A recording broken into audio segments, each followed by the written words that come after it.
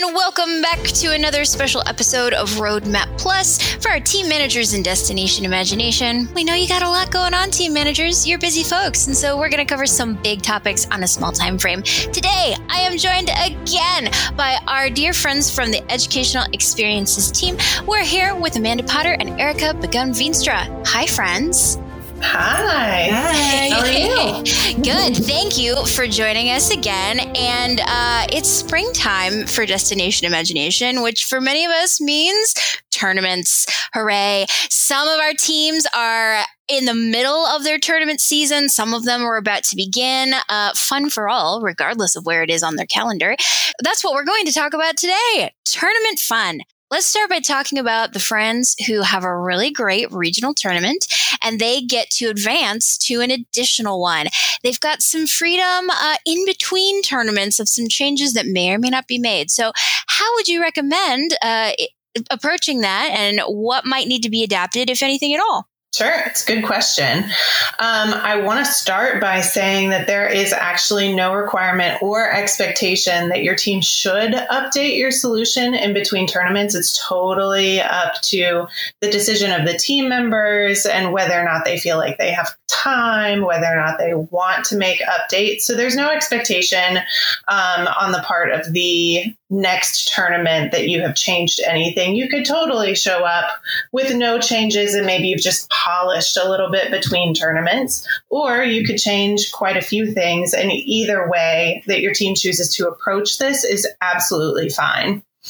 If you do decide to update or adapt your solution in between tournaments, my recommendation would be to take a look at the scores and the sticky notes that you received from your recent tournament.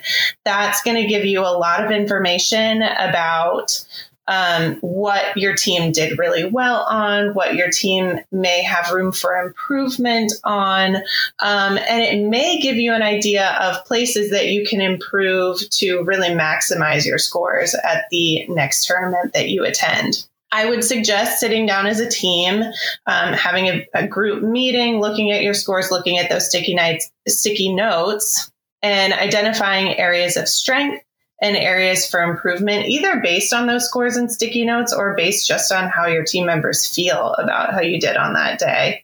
And then create a list. Just make a list of what areas you can improve on, what was really great, and then take the time to actually prioritize that list. So a list is really great and it's helpful, but I think it's even more helpful when you put it in order of maybe importance, maybe amount of time and effort it would take to improve something about your solution, or you can prioritize it by just about any other criteria your team identifies and wants to prioritize it by. That might be different from team to team. Yeah, for some of our teams, they might not have a long time period in between their tournaments. So knowing those priorities is definitely something that's going to be helpful. That's great. Exactly. Any other advice? I would say that if it makes sense, you can assign tasks to different team members so you don't overload any one person. So you can say, Kelsey, you're going to work on something tangible. Maybe that really works with a tangible part of your solution. Erica's going to work on a different tangible item between our team meetings. I'm going to work on something else that's tangible. And then you come back together. Any task that you can delegate to different team members in between team meetings may be a good strategy to take delegation. Yeah. Amanda, in your experience, do you see a lot of teams who make adjustments in between their tournaments, or do a lot of them just keep on keeping on with what worked? You see it all. You see both. You see small adjustments. You see enormous adjustments. I will say in my personal experience, when I was a team member, we would typically adjust quite a bit in between tournaments, but I don't know that there is one typical strategy. Awesome. That's good to know. All right. So some teams will be lucky enough to get to advance to other tournaments where they have to make that decision about changing or not, as we just went over. But for some teams, it might just be a local tournament. It might just be a local and an affiliate tournament. And we're super proud of all of our teams, regardless of how far they advance. But Erica, can you tell us more about, for those teams who reach the end of their tournament season, as a team manager, how do you address that with them? How do you talk to them about the loss, but celebrate what they accomplished together? Right. So one thing that DI does try to promote is the idea of social emotional learning. And part of that is learning how to manage your emotions, how to respond to disappointment and frustrating situations. And for me, this is one of those great teaching moments. You can teach your team that loss is part of competition. Not everybody can win, just as not everybody is going to lose. You get both sides of the coin there. And part of competition and competing is learning how to handle that disappointment of a loss. We call it resilience, learning resilience and failure resilience. It's not fun to lose. No one likes to lose, but you also need to think about the fact that loss does not equal failure.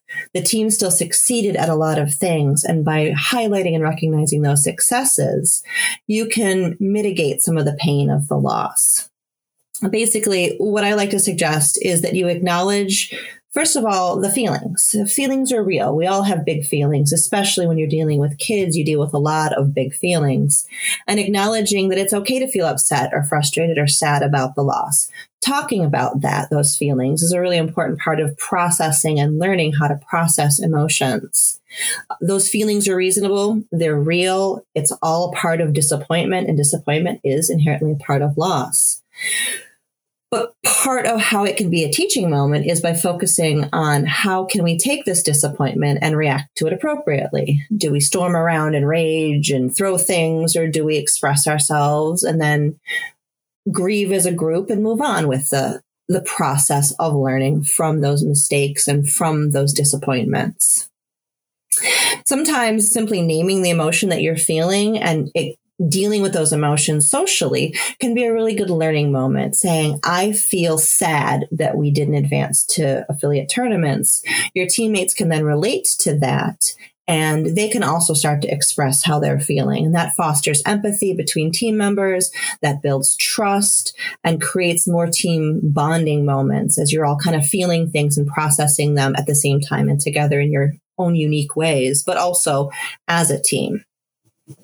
Another thing we tend to see is that people tend to focus on the negatives rather than the positives when there's big feelings involved. So when you have a loss, you don't necessarily think about all the good things that led up to that moment. You think of, oh, we didn't do what we wanted. We didn't succeed. It was terrible. And, you get those kind of big negative emotions. And that's what we tend to focus on, because that's just how human brains work. For a team, it's really important to reframe how you think of failure and how you think of loss. And that loss in this case, again, isn't failure. It's a chance to learn from I don't want to say mistakes, but a chance to learn from your experiences and to take those into the future and take that experience onward and try different things. So instead of framing a loss as a disaster, it's over for us, it's the end of our season, say, hey, these are the great things we learned during our season, and let's focus on that at first, especially when those feelings of disappointment are still so fresh and so raw. Focusing the team on what went right instead of what went wrong can create some of that rebound from the hard feelings into, okay, yeah, maybe we didn't place where we wanted to place in the tournament, but we were able to get to the tournament. We were able to make cool costumes and create our own song. And we learned to work with people who were really different from us, and we made new friends. And gosh darn it, we had a lot of fun in Instant Challenge. And wasn't that really, really cool when it all came together at the last second? And so by building up those positive experiences, it can cancel out some of that negativity that comes from the disappointment of loss. Yeah, I think every team needs to acknowledge that just them going is a victory. It's and huge. They were able to create in a way that not everybody was able to create, and we can't forget that part. No matter what, no matter what trophies are involved at the end. That's cool. Thank you, Erica. I'm sorry I interrupted you. What else did you want to add about that thought? No, I was going to say, after you've had some time to process the good, maybe a week or 2 weeks after your tournament experience, then you can get together and say, okay, well, these things didn't work. How can we fix that? How can we learn from those moments? And that's where it's really important as a team manager to kind of serve as a mediator, because that's when those hard feelings can kind of pop up again. And so you want to make sure your team isn't blaming each other for a loss. You don't want to say, Amanda, you left the costume in the car. It's all your fault, because that creates hard feelings in Amanda. And now Amanda is feeling bad and sad and guilt and shame and all this negative emotion soup. Our listeners can't see Amanda's face as this hypothetical was addressed, but even in a hypothetical situation, it caused some big feelings for Amanda. So yes, that's a great example, Erica. We don't want to do that. You don't want Amanda sad. No. But instead, you want to frame it as, okay, the costume was left in the car. That wasn't so great. So next time, how can we prevent the costume from being left in the car? That way, the blame isn't put on a team member. The failure isn't directed at a team member, but owned collectively by the team. And then the problem solving and the brainstorming can move forward with, okay, this was the problem, just like this was our challenge or this was our instant challenge. And this is how we're going to approach it next time this happens, so that maybe it doesn't happen next time and that things can go better at your next tournament. That's great. I think as adults, these are all good reminders too for when we have a failure. So thank you for addressing it that way. What else do you have? The only other thing I have is you always want to bring it back to the positive. We always remember the last experience we have in an interaction. And if you end on a negative note, the memories of that are going to be negative. So even if you have a loss, celebrate at the end. That's part of the creative process too. So have those hard conversations, but then go do something fun as a team. Have a pizza party, go to the zoo, just run around in the front yard and scream at the sky, whatever you need to do to bounce yourself back into more of that positive, this is fun kind of mindset is going to help reset and reframe that disappointment. Yeah, that's great. I'm curious if either of you would like to address kind of the immediate version of that question of you're sitting, at your award celebration, you're at the end of your tournament day with your team, and you're with them when they learn that they're not going to advance to another tournament, or you're with them when they learn they didn't get the award they were hoping for. Like, what's your recommended response for that moment where you're with them and they learn that news? Take a breath. Just in the moment, give everybody just a beat to take a big breath, hold it, and let it back out. And then that can kind of give you a reset in the midst of all this turmoil that's happening around you and big feelings and all of that. It can kind of reconnect you. And then you can sort of move on from there. That would be my first step in that very moment. Just everybody take a breath. That's great. I love that. Thank you. Have Kleenex handy. Just be prepared for it. Know that tears are going to happen.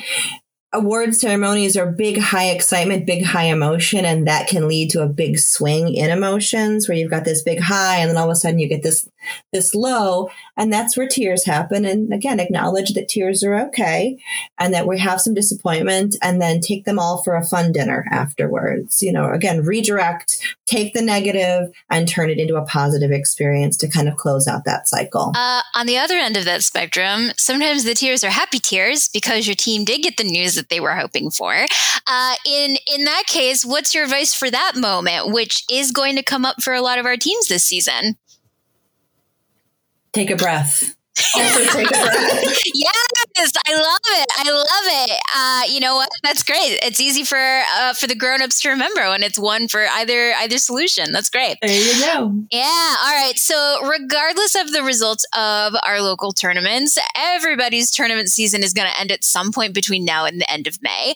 So when and wherever that happens for us, what do you recommend about ways to stay active and engaged in DI even after the tournament season has come to an end? Yeah, so many ways to stay active. First one, like Erica already mentioned, is to just go ahead and celebrate your successes in the previous season, look back, reflect, have a team party, maybe present your accomplishments to your supporters, whether those are your teachers or your family or your friends or whomever. Just get other people involved in your celebration. You could create a little keepsake video of any pictures or presentation videos or just other videos that you have. You can put those together and then you have it forever. I did that with my DI experience, and I still have those that I can watch, and they're really fun to look back on. Or you can just find some time to reflect on your experiences as a team and what you learned during your time in DI. All of those are really great ways to celebrate, or you might have some other ways to celebrate that your team members come up with. Then it's time to look at next season. If you are participating again, we have sneak peeks out. We have points of interest out to let you know what's coming up as far as team challenges go. You can start talking with your team members about which challenges you might like to solve, which ones sound interesting. You can start brainstorming some ideas for those things, or just talk about what sparks joy or interest in your team members for next season. Yeah, I know a lot of our teams and frankly, team managers who are poring over those sneak peeks right now, trying to decode what the challenges are going to be. For those of us who haven't seen them yet, can you remind us where on the DI website they can be found? Yes, they are still coming soon, but very soon they will be released under the Team Challenges tab of our website. Wonderful. And for those DI friends who are currently playing detective with the sneak peeks, because you both know all the secrets, which is such an exciting position to be in. Can you both give us one word that describes something you're excited about for the new suite of challenges? I'm going to say suspense, because everything has a little bit of suspense. Nice. Ooh, well, now I want to know more. Yes. Erica, your one word about what you're excited about for next season? Everything. Oh, it's cheating, but I'm glad to hear it. Okay, real answer. I'll go with Tall Tales. Ooh, all right. Well, now I'm intrigued. I'm excited to read these, as I'm sure all of our teams and team managers are. Erica Begum-Veenstra, what is one thing you wish everybody knew about DI? So the best way to recharge your creativity after a hard, long season or even a hard team meeting is just do something creative, something different from what you've been doing to give yourself that creative recharge that you need. Love that. Love that. Thank you, Erica. Amanda Potter, what is one thing you wish everybody knew about DI? Ooh. So can I get on a little bit of a positive soapbox for a minute? Do it. Get on the positive soapbox, Amanda. Okay, so I have been doing some reading lately, a lot of reading about the importance of emotional literacy. And so I've been reading lots of books that give us lots of very detailed definitions about the differences between seemingly similar emotions. It's been really fascinating. It's been really good for me. I was reading Brene Brown's newest book called Atlas of the Heart. I don't know if I can give a shout out, but I'm going to give a shout out to that book. Why not? Maybe she's listening. Thanks, Brene. Maybe she's listening. Hey, Brene, if you're listening, that would be my biggest dream. Anyway, it's a great book. But I got to this part where she's talking about belonging versus fitting in.